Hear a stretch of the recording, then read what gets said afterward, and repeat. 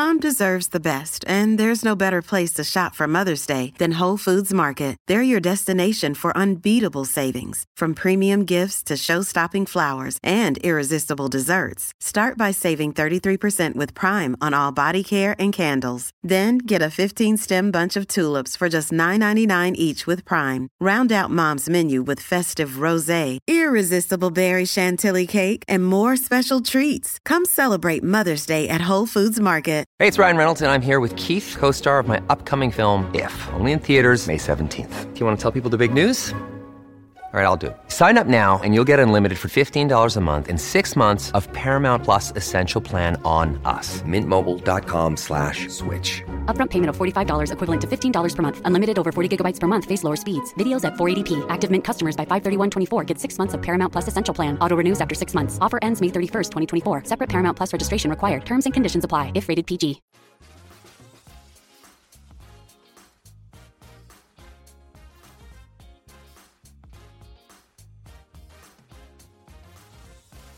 Welcome back and happy Friday, everyone, to the FloTrack podcast. I'm Kevin Sully. He's Gordon Mack. On today's show, we'll talk about Eliud Kipchoge, some collegiate records with some question marks around them, an update on Big Brother and Sha'Carri Richardson. We'll also preview the weekend. Gordon, how are you doing, sir? Doing good. Happy Friday to you. That's it. Man, Gordon, a few words here on Friday. Yeah, a few Usually words. You're like, you say, happy Friday to you. The Sixers did something, and I woke up 4 seconds ago. You know, there's usually a little bit of Gordon banter. I'm dunking. Just straight to the point today. All business. Yeah, straight to the point. This is going to be the most efficient podcast we've done ever. That's the goal. I'm trying to up my efficiency numbers with podcast talk. So it'll be done in 8 minutes, basically. It's only going to be the good Exactly. Just talk in 30-second sound bites the entire time if you could. If you're watching live, comment on the YouTube page. Also, we have the voice or the call-in line. I shouldn't say voicemail line. The call-in line active. So here's how it's going to work, and I'll mention this again in a little bit. If you want to call in, it's just going to be audio, so we won't see your face. But if you want to call in with a question, you need to send a DM. Gordon's down. You okay, bud? Yeah, it's just my mic. Okay, rough start here, but we're gonna rally. So you send a DM to the FloTrack Twitter account, just your name and question, and then if we have time, we'll follow up with call-in instructions of how to get on the show. So DM the FloTrack Twitter account. The DMs are open. Just put your name, question, and then Gordon will be monitoring those, and Gordon will be telling you how to get on the show, and then you'll connect, and we'll have, through the power of Colts audio wizardry, you'll be able to ask the question to us or comment. Question or comment, we should say. And DM the FloTrack Twitter account, not the FloTrack podcast Twitter account. Yes. I know that you follow both. I know that we follow both Instagram accounts. So many accounts to keep track of, but put it there. You can hear your voice on the air. It'll be fun. Okay. Actually, before we go any further, we got a funny question here, because I texted you something similar last night. So one of our listeners is very in tune. Sarah Likes Penguin says, now that we know that Sam Tanner went pro and signed with Puma, did the UW coach text you back? He did text me back that he actually did text me, but he said Sam is not running indoor. So he made it seem like, oh, okay, he's redshirting indoor and is going to run outdoor. But then obviously he was not running indoor because he's going pro. But I did get the phrase Sam is not running indoor from the text, just not a Sam is leaving the team. So maybe the ink wasn't dry yet on the that's what I think. Pro signing. I think that's what it was. And it was. Yeah. It's true. Sam's not running indoor for UW.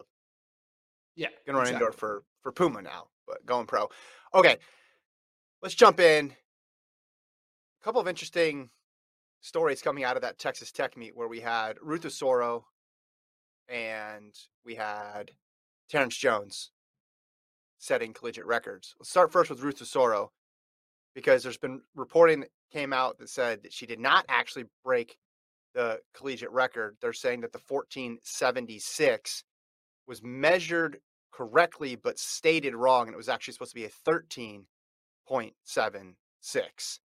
And her coach, like, later on after the meet, looked at the video, saw it, said, well, that's not a 14.76 jump. And it has subsequently been removed from the descending order list. Reading the article here in the Lubbock Avalanche Journal, it says meet officials at the season opening Corky Classic reported Rusoro's attempt of the competition at 14.76. Tech coach Wes Kitley said Wednesday he believed it was actually 13.76, 45 feet, 1 3/4 inches instead of 48 feet, 5 1/4. So a difference there of an entire meter, which it is not a surprise that a jump coach would be able to pick that up from video. Here's the thing. You got to be pretty good for people to believe that you set a collegiate record, even when you're off by that much. I think this speaks a lot to how good Ruth Rusoro is. It's like, all right, that's believable.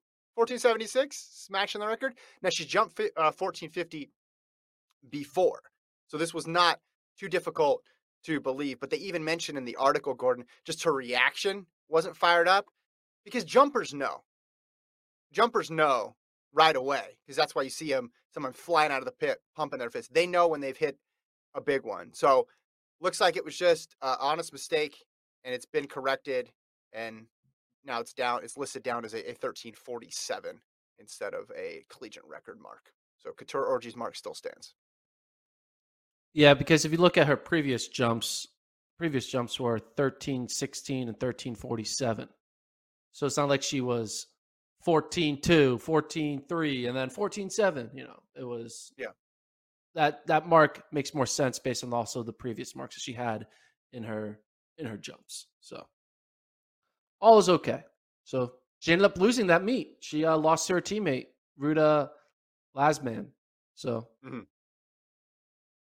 big congrats to Ruta Lasman, who is now your Corky Classic 2022 victor. You go from collegiate record holder to getting second in the meet in a matter of moments. Kitley also said normally in these situations, other coaches are nearby and they're able to, or the coach is nearby and able to correct, hey, you said 14 and you actually meant 13. But at this meet, the coach was over at the high jump apron getting stuff set up or coaching over there.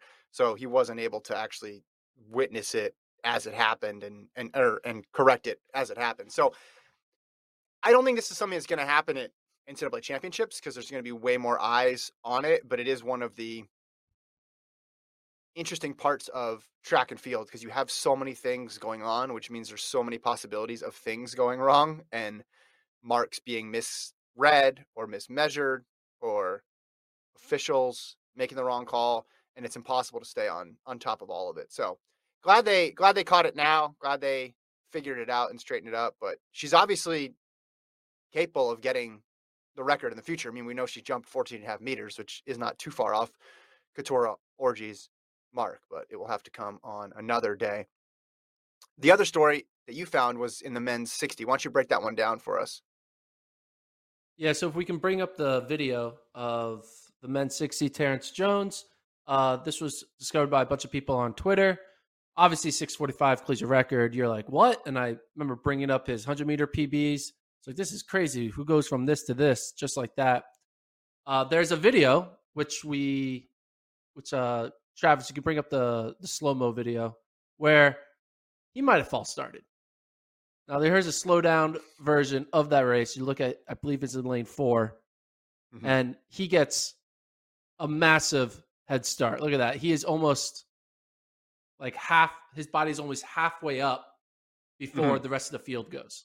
So that could have been a missed false start. And it makes you think, like, in these meets that aren't like, IAAF sanctioned, or I guess World Athletics sanctioned with,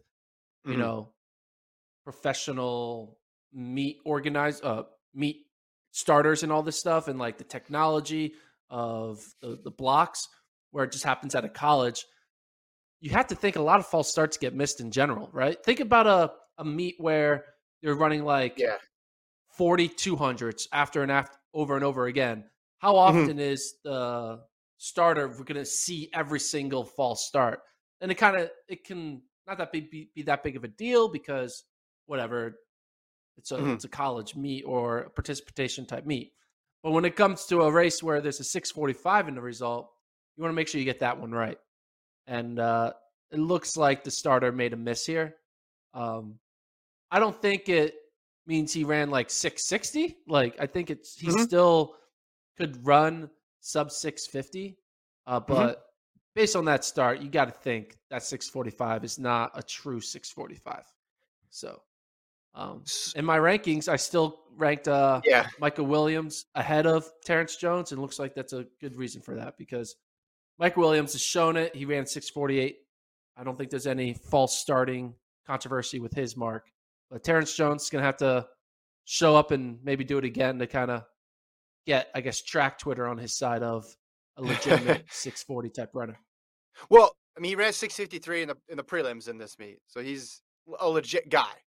He may not be able to match 6:45 this year, but he's a legit guy.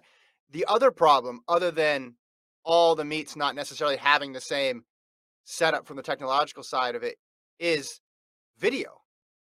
Because the first video people saw, and the video that most people saw was from the Texas Tech shot.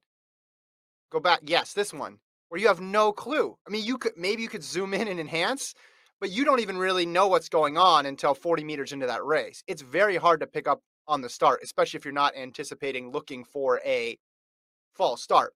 Now, if this had traditional TV type setup with cameras, that would be the first thing people noticed. And all the comments would be, wait, what? Hold on. Did he just get insane reaction time and the other 7 guys didn't? Is he the only one who heard the blocks? This angle that we're putting up now, totally different. And obviously the one that PJ Vizell posted where it's slow-mo, you can see even better. But that's the other part. Not all these meets have the same benefit of video evidence that we all can comb over time and time again, like we would with other sports, and say, hey, is that what we think it is? But I still think the guys, I mean, I had him in my top 10 world rankings based on the 6:45. So yeah, there was a main camera crew. There was a main camera crew there. It just was on ESPN Plus and no one knew about it. It was kind of buried in the ESPN world. Well, how many times have you seen that clipped out versus how many times have you seen the Texas Tech one clipped out? Yeah, because people weren't watching the stream. They were just watching when the coach tweets their own phone version of it. That's why. Right. Yeah. Not the coach, probably the social media guy. Maybe the social media guy or whoever is in the stands. Like, oh, fast 60. I'm going to film it. It's a 6-second video on it's a Vine. So it'd be interesting to get that. It'd be interesting to get that TV footage from it, the more traditional camera, higher quality, and actually see. But yeah, the mark is still there. I still think he's good. What Mark do you do with still the there? mark? They're not going to take away the mark. You can't take away the mark because you can't prove. What are you gonna? Are you gonna double check every start from every race that's ever been run? Like, there has to be an expectation that if you're an official timer, it's on you guys to sign off on every mark that you put on the sheet. So it's kind of on the timer. Like, the timer wants to reject it, it's gonna be on the timer to reject it after the fact. So it makes me think we put a lot of trust in timers. Oh yeah. You know what I mean? Oh yeah. Especially when it comes down to hundredths of a second. Like, we can always eyeball a time for a distance race or whatever. When it comes down to hundredths of a second, we're just trusting the timer's camera technology is not malfunctioning, that it's perfect, that there's no delay. There's a lot of track field. The people they trust most in all of the world is whoever the timer is at that track meet. A lot of trust in timers. Yeah. That's why it takes them forever to set up. And if you walk anywhere near the timing setup before a meet, you just get yelled at because there's a lot of pressure. Doesn't matter if it's high school, college, or pro. That's a universal feeling in track and field. Also, the wind, like, you're counting on the wind gauge to be correct too, because that has a huge impact on how you view a race historically. And you're right. If hundredths of a second changed entire careers, changed record books, changed team scores. And it's tough to figure out, I don't think there's a better way to do it. I just think sometimes there's going to be human error involved, because there's human error involved in all elements of sports, no matter how fast technology improves. But I want to see him race again. I obviously want to see him race again. If he does another 650 low, maybe him and Williams can push themselves to go to 645. That's not crazy. No, it's not crazy at all. People are just always getting faster. We always think this is the year. Nothing's going to beat this year. No one can ever get faster. And then a year later or 2 years later, oh, nope, never mind. Now this is the year that no one can get fast. I remember the Christian Coleman, Sydney, Michael Norman type era in an indoor meet when it was like people were arguing with the greatest indoor meet of all time. Coleman was like all these fast U20 records and world records and collegiate records, and there was a collegiate record in the 800, I think Saruni won, whatever, but we always like, this is it. No one's going to beat this. And then a year later, we're now having almost collegiate records, or technically collegiate records in January, 8 weeks out before NCAAs. Do you think there would be more scrutiny if it wasn't tying the collegiate record and if he got it outright? If it was 644 instead of 645? Or do you think their hands are tied regardless? I think their hands are tied. I mean, I'm not sure what the official rule books are of how the NCAA or Coaches Association handles ratifying collegiate records. I don't really think there's a ratification process for collegiate records. It's kind of like, all right, you did it. Mm-hmm. Well, maybe they'll just hope that someone breaks it so it's not number one. Yeah. I don't know. Well, okay, so if you just take his 653, even with the altitude conversion that bumps the time up, he'd still be 5th in the country. So this guy, don't confuse him maybe not getting the collegiate record. Like, don't confuse the 645 maybe coming with a false start that he's not a player. He is. This guy is going to be a name to be reckoned with this year in the NCAAs. So, and internationally too, because if you're running that quick as a freshman, you got a very bright future. But there's only a couple guys faster than him this year. And we're going to see in 2 weeks, they'll run it back at Tech, or a week and a half, or a week and a couple of days now, correct? Because Texas Tech goes on that every 2 week schedule pretty much. Well, they have a week. They have a meet this weekend. Okay, never mind then. He can run it back tonight. Exactly. They have a meet this weekend. Yeah. I thought they were going every other. But No. Okay. Well, making as much use out of that facility. Have a meet every weekend.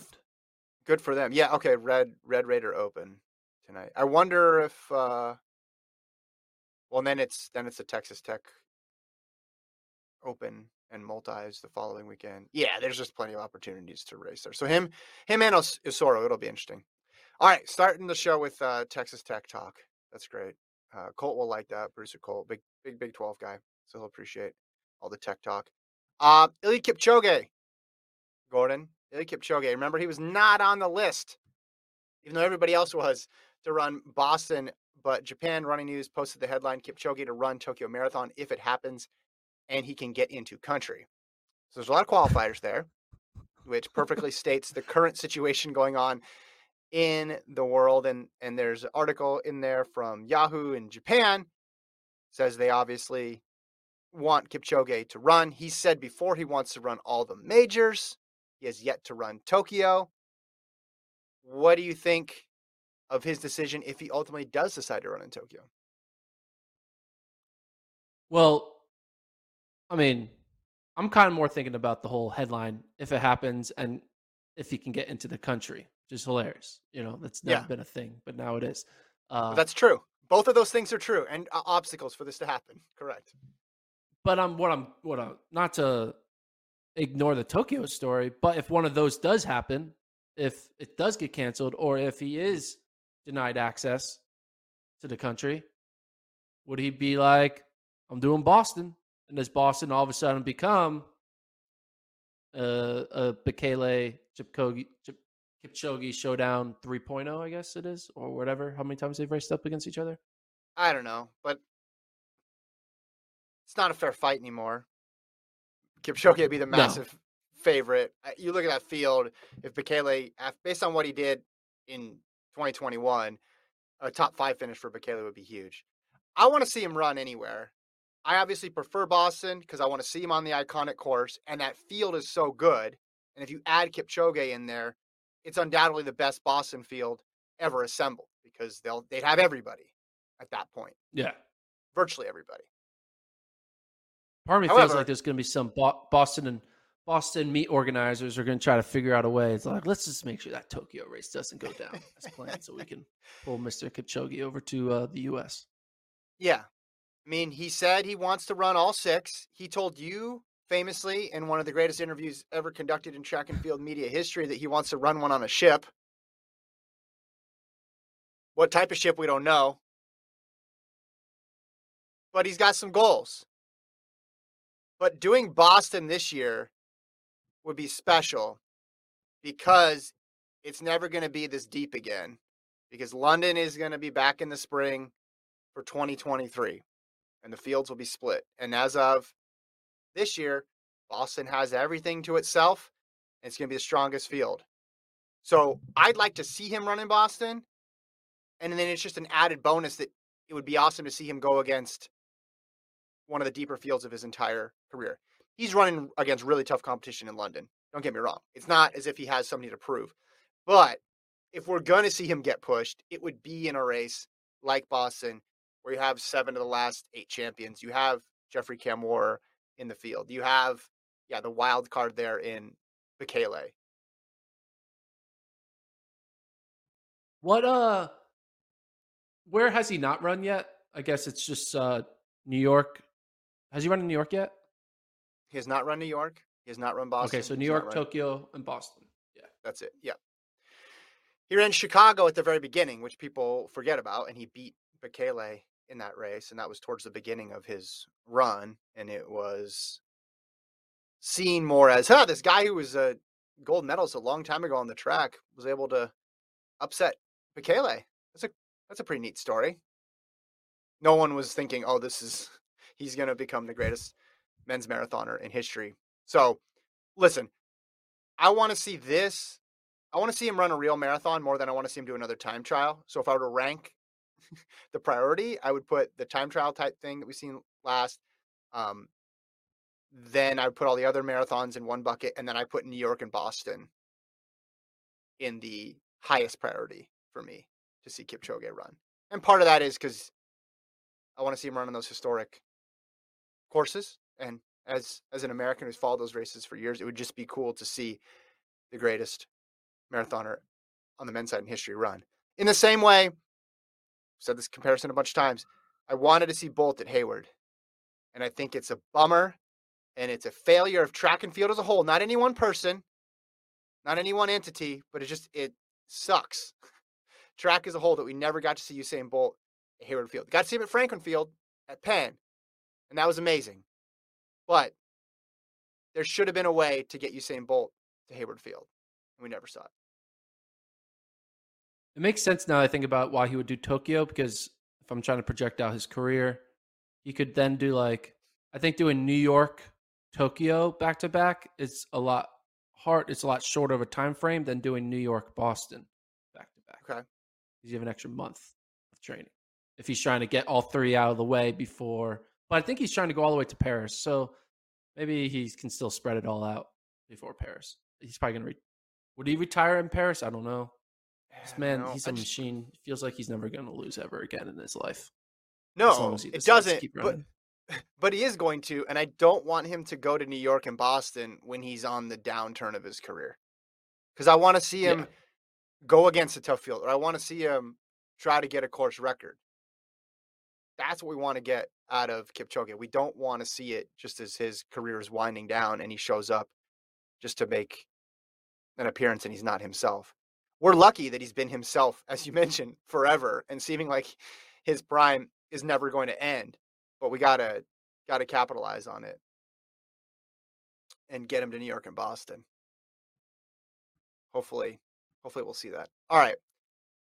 Next story. Updating a story from Wednesday's pod about Sha'Carri Richardson and Celebrity Big Brother. Her representative, Ashley Blackwood, told TMZ Quote, Sha'Carri was contacted months ago to be on Big Brother and declined. All coverage on her participating are false and simply just rumors. So, she will not be competing in Celebrity Big Brother. Gordon. That's a bummer. I mean, it would have been fun have a star U.S. athlete in like a random reality show. I know we had Mo Farah do his thing overseas, but to see something that happen more stateside would be interesting. I'm sure she would be a fun, wild character in that situation. It'll be just lots of meme opportunities and reaction GIF opportunities. Yeah. To screen record that we won't get. But hey, maybe it shows that she's focusing on the track, right? And she's like, I don't have time to do a 3-week thing. I got to get focused for 2022 and do my best there. It is interesting though. I guess how does that leak? I don't know. Like, I guess maybe they saw like a preliminary list and they're like, oh, everyone's going to say yes. Why would someone say no? Right? Maybe that's probably why. I don't know. But I think it says here that it's going to premiere on. I don't know how they shoot this thing because it says it's going to premiere on February 2nd. Did they do it almost in real time? Is that how it works? Because missing 3 weeks right now would be tough. I assumed it had already happened. Basically, that was my thought, is that it had already happened during like December or something, and then they had the list of people who were competing, and it got leaked that way. But taking 3 weeks now would be pretty tough. Well, I always thought there was like a premise behind Big Brother that it was like live. Okay, you could be right. Maybe I'm wrong. I don't know. But maybe for celebrities, it's not live. I don't know. This has become a Big Brother. Guess who's not watching podcast, it this season? I don't like it. Oh, guess who's not watching it this season? Me, because she's not on it. Me. So Celebrity Big Brother lost at least 2 viewers. And we'll never say the word. I don't know how CBS is going to be able to make up for the loss of your viewership and mine. Well, all the track fans, Gordon. There's a big group out there who will not be tuning in anymore. The documentaries came out, I guess, yesterday. I need to see if I can check that out this weekend. But yeah, so no Big Brother for Richardson. I don't know if she's going to run indoors. We haven't seen any plans about running indoors. Maybe she'll just wait until outdoors. There's a lot of Florida meets I saw this year, and she's training down in Florida. So a lot of opportunities to stay close to her training base and compete. So I don't know how much competition she'll be doing. There has to be a high demand for her, right? If you're a meet director, you want her at the race and all the attention and excitement that it brings. What's next on the rundown? Man, you really are efficient. Here we go. We got another team going. You can't tell me you're going to be efficient. You can't tell me you're going to. Oh, should we the call-in line still open? Send a direct message to FloTrack's Twitter account. Name and question to the FloTrack Twitter account. If you want to call in, Gordon's going to let me know if someone wants to call in. Another Penn Relays announcement. We talked about Houston. We got South Carolina now. Gamecocks will be there. They were big winners in 2019. Won the 4x2, 4x4, and the shuttle hurdle relay as well. So adding on to the list of programs, remember that meet will be live on FloTrack at the end of April. Yeah, and South Carolina is always good about kind of having unknowns have their breakout seasons with them. Like, Quincy Hall came out. And I knew who he was because I was following, but like to the general public, kind of had a breakout year in his 400 hurdles. You have Wadelin Jonathas, obviously. She had coming from a D2 world to South Carolina, then it's now a consistent 49-second woman. South Carolina knows how to find that hidden talent and then expose them to the world. So we'll see who they have this year in 2022. This weekend on FloTrack, we have BU meet getting going. We got meet in New Mexico. What are you looking forward to seeing just in the entire world of track and field. Sometimes it goes on that every other week cadence, and last week was pretty big. We had a lot of big stars running and big collegiate programs running. So we don't know how many people are going to be running this weekend. But when you look at the whole landscape, what do you have your eye on? Well, first of all, I have my eye on the meets that are live streamed on FloTrack. We got the BU Battle in Beantown in Boston, live on Saturday. And then we also have the Dr. Martin Luther King Jr. Invitational in New Mexico, in Albuquerque, on Saturday as well. So potential some fast sprints there in the Southwest. And then we also have live on Miles Split, the Sundown Track Classic, which is an outdoor meet in Arizona, but it's going to be featuring none other than the Newberry Park distance men. So seeing some fast high schoolers run outdoor miles, 800s, 3200s. Then we have two great indoor meets, one in Boston, one in Albuquerque. Outside of those live events, I think we kind of have a couple cool, like, middle distance type races I'm kind of eyeing out. I mean, notably, Luis Grijalva, now with Hoka, is going to be eyeing a sub-4 in Flagstaff at 7,000 feet in the dome. Sub-4 in the dome at 7,000 feet is basically equivalent to like a 351 mile. So it's quick. It's going to be hard to run 359 at 7,000 feet because it's like running 351. But he notoriously tried this in 2020 after the pandemic hit, and they were all pumped to go crazy at NCAA indoors. That was taken away from them right before the meet started. So when they traveled back to Flag, they did their own little time trial with Tyler Day and Grijalva and a few others. And Grijalva ran like a 4.0. I'm not sure exactly what it was. It was sub 405, maybe 402, 401, 403 in range. Because just out of pure, not spite, but like just kind of anger and the sadness that you're not going to be able to complete your collegiate season. So he has a history of running fast miles there, and now he knows, like, hey, maybe this would be the moment to get 359. You get to see the fruits of all of his base training. He's now training under Mike Smith still. So new coach, Mike Smith. There's a new coach. Tyler Day came on the pod. I was going to say, Tyler Day told that story. We had him on the pod. I don't know if you remember this. Maybe it was Lincoln and I who interviewed him in 2020, and he told the story of Grijalva's mile time trial, and he gives the time. And I think it was just him doing it.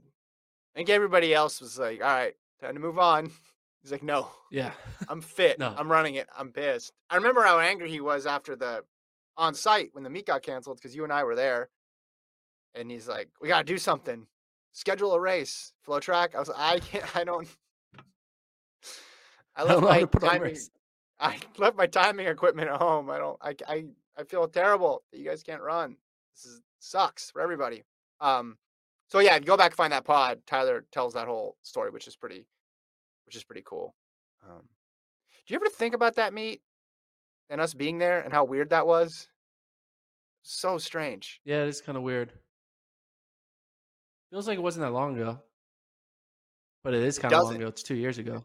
Almost.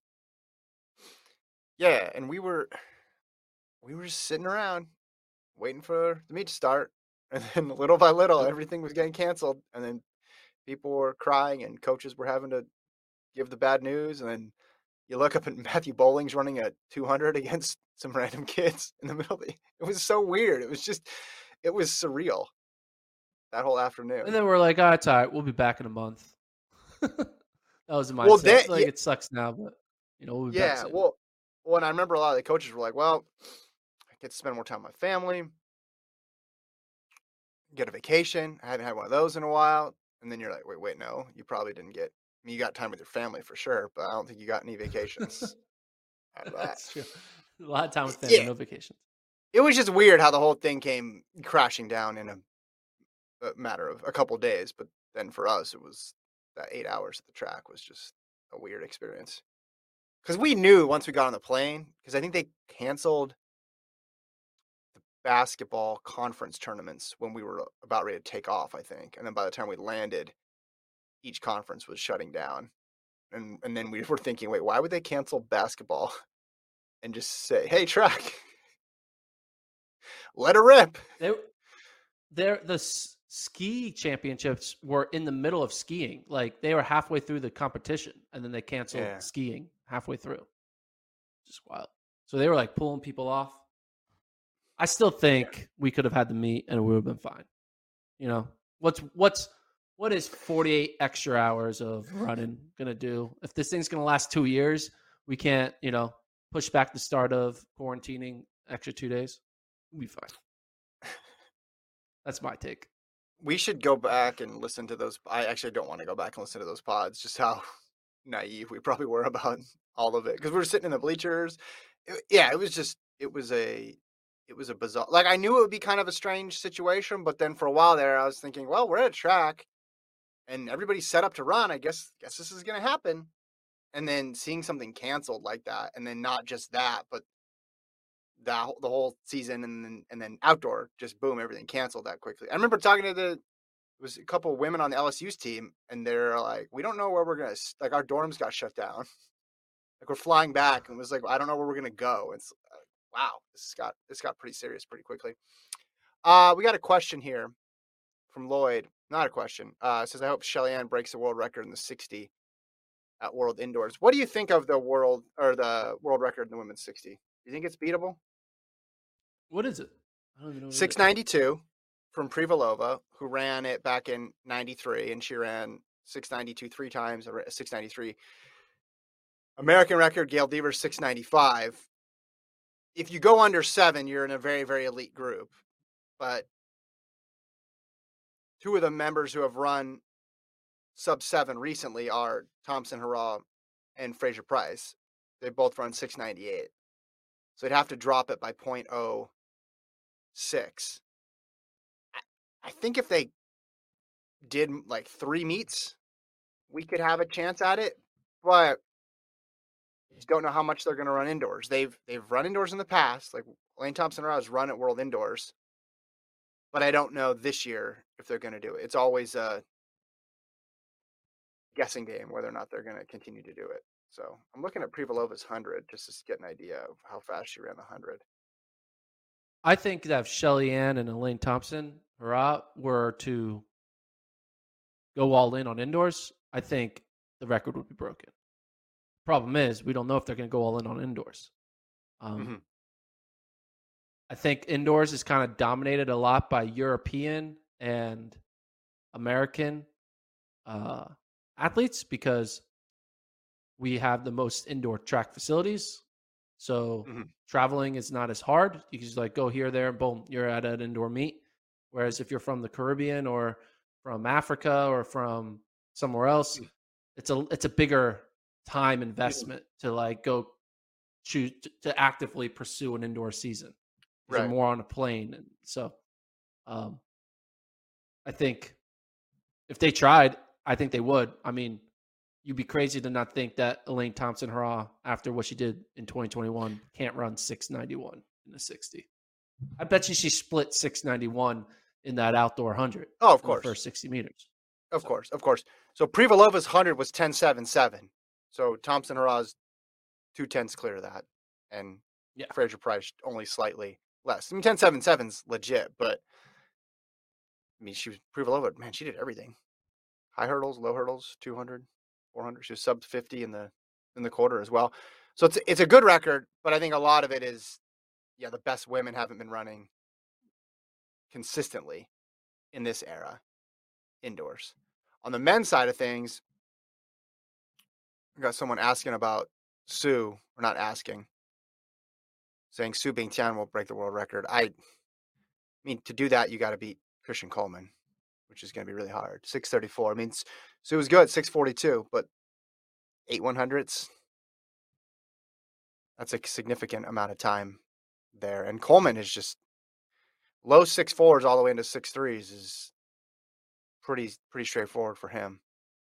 I'm interested to, I really want to see that Milrose race, and I want to see how much Sue runs this year because he had a great outdoor season. He was really good in the 100 in the Olympics, and he got caught up in that wave of those fast times. But I just until I see it with my eyes, Coleman get beat in a 60, I'm gonna pick him. That's a safe pick. Another race that's kind of gonna be interesting is in Michigan. Basically that Michigan training group, the very nice track club. They're all going to be in attendance, running the 3K. So you have Mason Furlick, Nick Willis, Hobbs Kessler, Zach Ornelas, but mainly it's Kessler, Willis, and Furlick. And with the way Willis is probably fitness-wise, it's really a Kessler and Furlick race. But Hobbs Kessler, basically, I guess technically he ran a mile and that midnight mile, but his I would say official season debut in a 3K. Kessler. Is Hobbs Kessler, maybe we're getting ahead of ourselves because we might have this conversation after we see the result this weekend. Let's do it now. But Hobbs Kessler, is he making a world team, whether it's indoors or outdoors in 2022? Is he making a world team? No, I don't think he's in that top 3 right now. I mean, if I was doing rankings, I wouldn't put him up there. Yeah. Okay, maybe I'll take that away. Do you think he could have an indoor season and or an outdoor season that leading up to the final of an outdoor 15 or an indoor 3K or indoor 15, that his name will be considered? Maybe, he'll have like a he'll be considered a wild card contender. Yeah, listen, indoors especially because we don't know who's going to show up. But you figure outdoors, everybody's coming to play in that 1500. And we talked about Hawker and Centrowitz and Nagoose and Engels, and he did really well. I mean, last year for a high school kid to make it to the semifinals of the Olympic trials, that's impressive. But like, here's a list of people who qualified for the final: Hawker, Centro, Nagoose, Engels, Wynn, Thompson, Avila, Alexander, Prekel, Sietti, Suleiman, and Ribic. Like, which one of those guys are you for sure 100% that he's going to be better than in 2022? You might have an idea of one or two, but there's also other guys coming up as well. Not necessarily younger than him, but there's guys who are going to be standouts in the NCAA this year that could factor in as well. So I think he'll run fast enough to where we're going to consider him. But I think the next step is making that world champion or making the U.S. championship final outdoors. Yeah, I guess you're right. I don't know. I just think if he goes out there and runs like an easy 7:45, 7:44. Oh yeah. Now that obviously you got to be for like a quick rust buster. You're like, oh, okay, he's fit. Yeah. He might, if he gets into a good race, he's running in the 7:30s all of a sudden, and then you never know. So he's a huge talent. That result forms. Obviously, a huge talent, but he's still 18. I mean, he'll turn 19 in March, but he's still just 18. And it is interesting though how the attention shifts, because when you're a senior in high school, everybody wants to talk about how fast you are for how young you are, and then you get 1 year older and you just throw him in the pile with everybody else. Yep. Kessler, he's in the start list. Yep. That's what happened to Drew Hunter, right? You're like, oh, yes. All right, Drew Hunter, you're just another one of the guys. Yeah. Speaking of 18-year-olds, I did mention the Sundown Track Series, which is live on Mile Split. Colin Salmon, Lex Young, and Aaron Salmon are all running. Colin and Lex are running the mile. Aaron is running an 8. I think the race here to watch is the mile with Colin and Lex. No Leo Young, but Colin Salmon. Leo? He's the guy. Leo at? I don't know. Leo, where is Leo? I don't know. He's maybe he's gonna rabbit. Maybe he's not feeling well. Maybe he has. Do you think Newbury Park's in trouble? Do you think Newbury Park has a depth issue? That they might have a depth issue. They only have Colin 3. Salmon. He's been running out of his mind all year long. I think he's undefeated. If he has lost, it was because he let his teammate beat him. running his first track race of the year in a mile outdoors. Weather will probably be good in Arizona. Are we going to just see a 3:59? Like, is that happening? Are we 24 hours away from another sub-4 high school miler to add to the list? I have no idea because we don't know what his training's been like leading up to it. But we are to the point of high school boys sub-4s where there's going to be a nonchalant sub-4. There's going to be a no hype involved sub-4 because we've gone the season-long anticipation route. Like, will Allen Webb be able to get it, or the whole career building towards it? To the and then you have the special race. It's all set up at the end of the year. If everything aligns perfectly, they could break 4. And then you see more and more guys doing it, and it would make sense that the next step is, I opened with a 3:59.8.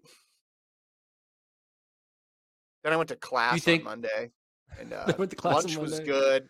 They had French bread pizza, and not sure about winter formal this year. Don't know if I'm going to go or not.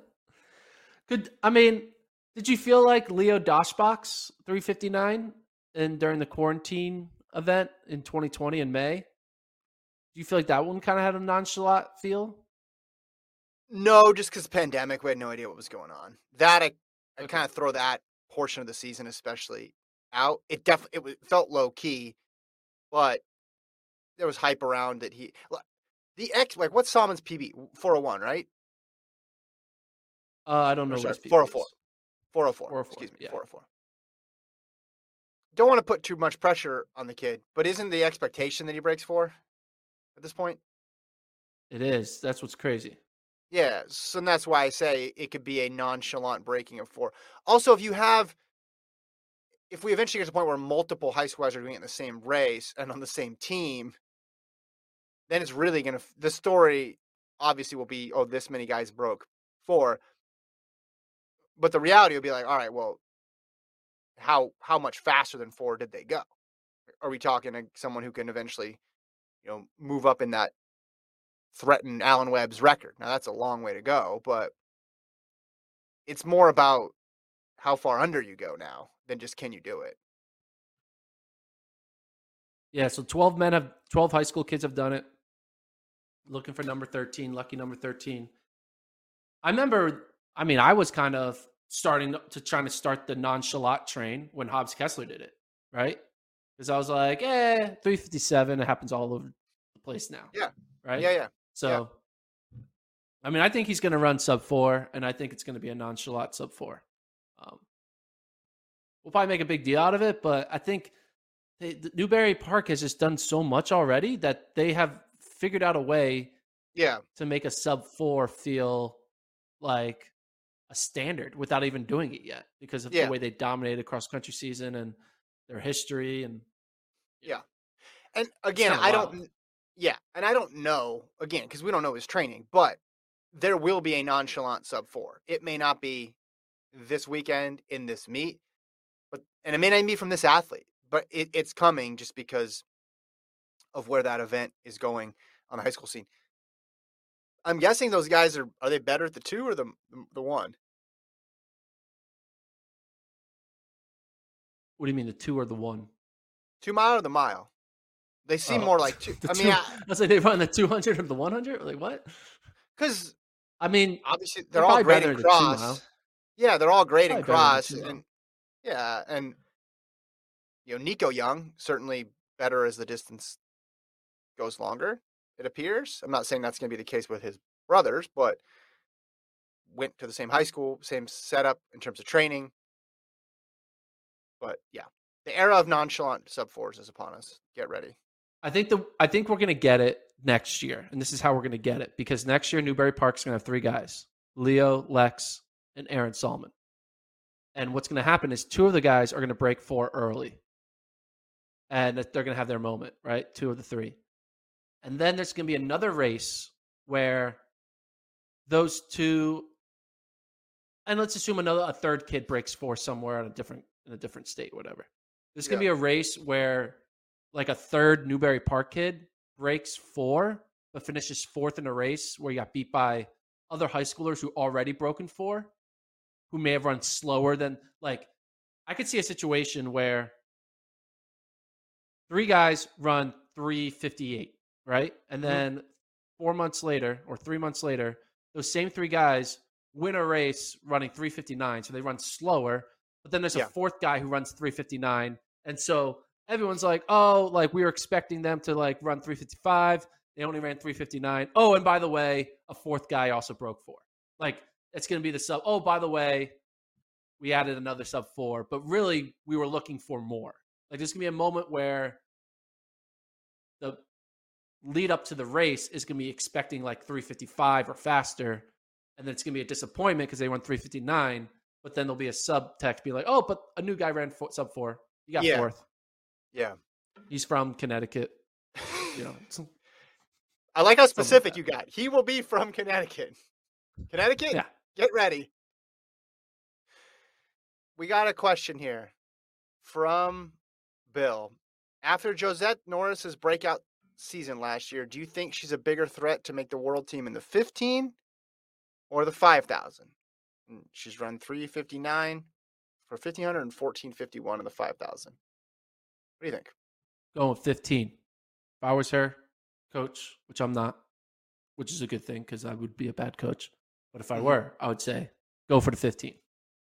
I think there's more opportunities in the 15. I think there's more avenues to get top 3 in the 15. And it's a third of the distance. So you get a little break. You don't have to run an extra 2 miles. I think her best chance is in the 15. And I think it's not just her best chance. I think she would be a top 3 favorite in a 15 going into the race. So she didn't run the 15 last year. She ran the 5 at Olympic trials. I'll read you the top 10 in both. Ready? Here's the 15 from the final. Purrier St. Pierre, McGee, McLean, Osika, Schlachterhoffen, Haymack, Grace Barnett, Aragon, Danny Jones, Jenny Simpson. Actually, I'll just read the finalist. Mara. Yeah, you don't need to go 10 deep. Nikki Hills. That's a lot. Because Sinclair Johnson is 12th and Hiltz is 13, and they are big time runners. So I wanted to include it because people have bad race in the final. Here's the 5,000 final: Cranny, Schweizer, Schneider, Abby Cooper, Bahalski, Hennis, Paquette. Norris was 8th. Jorgensen, Verdon, Werner, Maddie Alm, Vanessa Fraser, Millie Palladino, and Erica Kemp. I just think it's the 15. I think that's our best shot. Trying to think of who else would be. Well, the 5 is strong, but I think you're right. But 14:51 is good. I'm trying to think who the new additions would be. Who's somebody who wasn't in play last time that would be. Like, I anticipate Johnson will be better this year. I anticipate Sinclair Johnson will run faster. She'll be more like the 2019 version where she finished 5th. I mean, I think Ellie Hennis is going to be better training under Mike Smith. Yeah. Not that current coach. It's not Mike Smith. It's more like it's going from college to pro, more intense training, more focused. You don't have to worry about school, all that stuff. Yeah, this is tough to figure out. I mean, I'm looking at people who didn't even make finals now. So 5, you're just basically saying Cranny and Schweizer are going to be locks? Yeah. So it's harder to get one spot than to get 2. I feel like there's one lock on the 15 with Purrier, and I feel like there's 2 locks in the 5K. So you're racing for one spot or racing for 2, go for the 2 spots. You talked me into it. There you go. A lot of this hinges on that Union Athletics group with the newcomers to Union Athletics, because that's Osika, and then that's Johnson. Ella Donahue's also in that group, but they're going to have a heavy presence in that women's 15. So if they're running well, that's going to be tougher. But you talked me into it. I'll say 1,500, which means she should probably do the 5,000. I mean, she could. But do the 10. Is a 15-5 double off the table? I don't know. Let's not talk about doubles, right? The whole scheduling. We'll get to that later. Let's wait till spring before we talk about outdoor schedules. up. Let me open the PDF so it can stay on my desktop for the next 7 months. Here we go.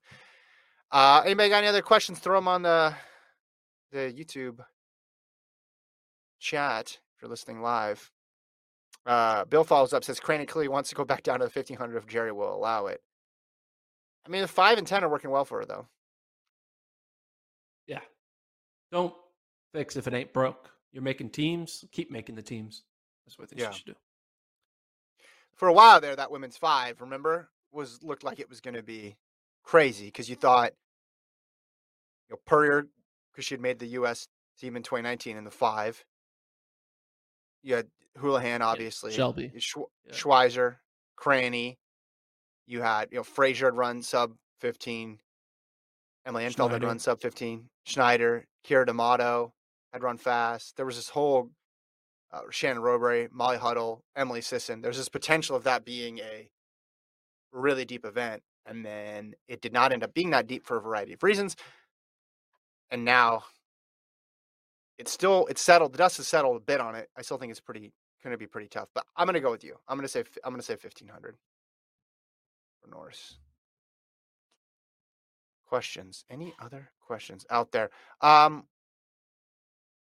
there any other races this weekend? You haven't dug up anybody like debuting in a 700 in North Dakota? I actually, speaking of debuting, yes, I did dig up actually one.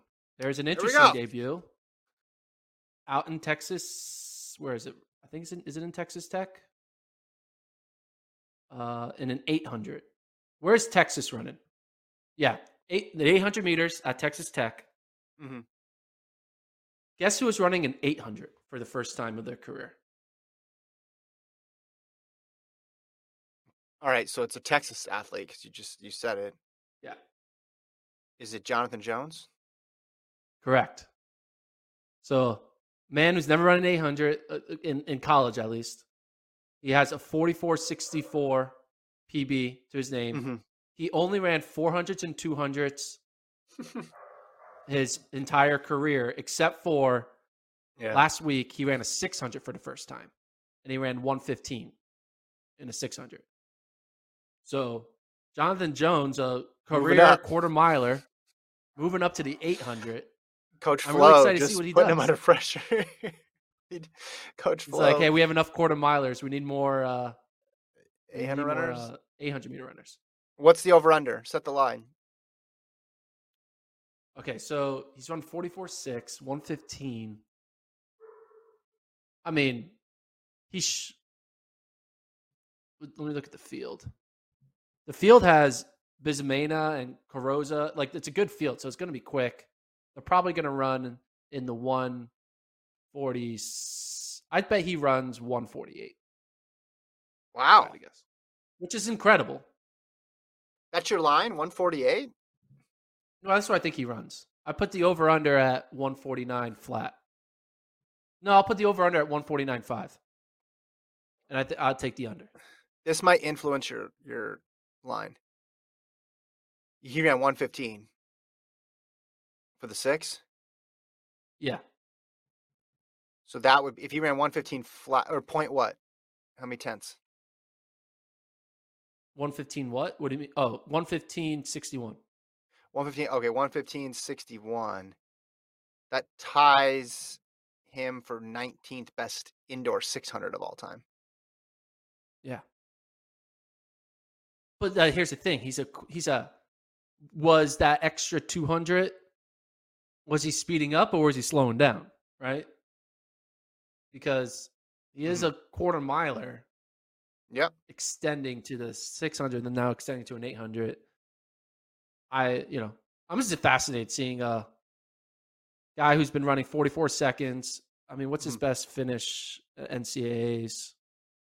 He finished 4th at NCAA 400 outdoors in 2019. He was the Big 12 champion So actually, now that I look at it, so he ran a lot of his fast times in 2019. And then when he came back, he was kind of stuck in like the 45-second range, 46-second range. Mhm. So this might be like, hey, I don't have that 44 second in me anymore, but I can still cruise 45s and 46s. So maybe the 800 is my opportunity. Because so you don't think this is just a training run? You think this is serious? Maybe not. This might be a true transition. Because when I look at his 400 in 2021 compared to 2019, his 2021 was all 45s and 46s. His 2019 was 44s and 45s. Yeah. So maybe he's I ran Diamond hey, Leagues. I need to get out of this and go into the 8. But we'll see. Okay. That's why I'm excited. Pretty well. So Brazier's world record in the indoor 600, 113.77. I mean, So 115, if he just runs 30 seconds, it's a 145. Well, right. Well, Cerrone 114 high. Loxham and Harris were 114 high. Career 114.97. So, yeah, he's not out of it by any means. So 115 is a good time for the indoor 600. Yeah. That'll be the race to watch. Another thing to watch. That's John Gordon's super secretive race of the week. There we go. Maybe we can come up with a better name for that. But we're done. Friday's over, man. We're done. Wrap it up.